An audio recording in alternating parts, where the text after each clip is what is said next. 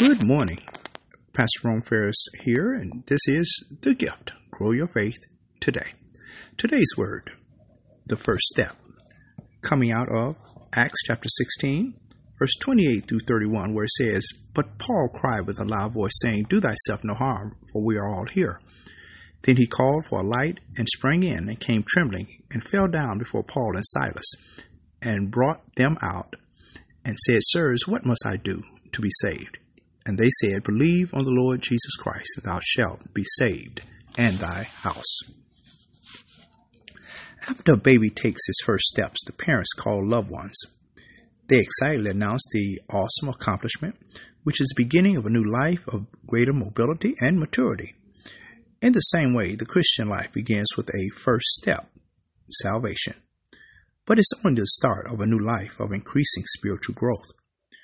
When the Philippian jailer asked Paul and Silas, "What must I do to be saved?" they answered, "Believe in the Lord Jesus Christ, and you shall be saved."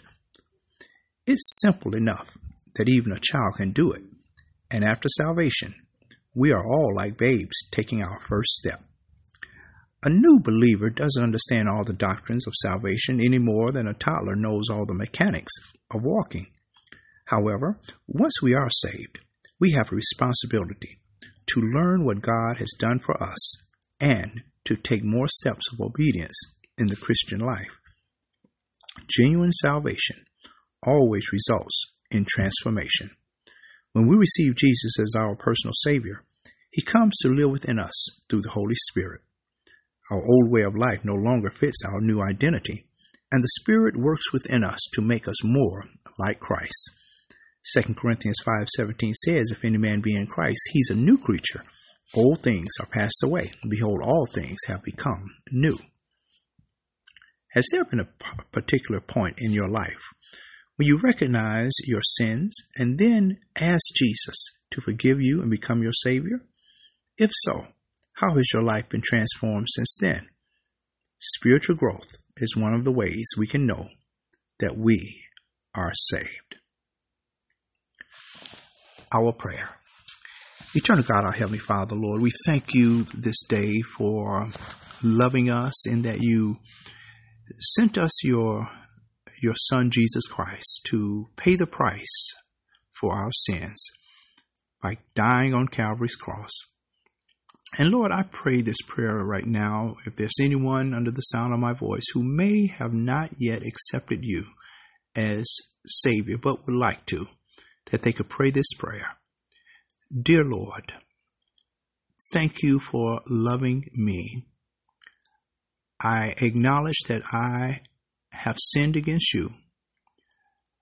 Forgive me for my sins. I would like to accept Jesus now as my Savior. Lord, come into my life. Thank you today for the salvation that is by faith. It is in Jesus' name I pray. Amen. Amen. If you have prayed this simple prayer, the Lord has come into your life and you are now a child of God. The next step would be for you to, one, tell someone, and then find a good Bible-believing church where you can go and fellowship and begin to grow and learn more about the Lord. Amen. Praise God. Please share this word with someone today. We thank God for you, and we look forward, the Lord's will, to be back on tomorrow with another word from the Lord. Remember, faith cometh by hearing, and hearing by the word of God. God bless you. Have a great day. Bye-bye.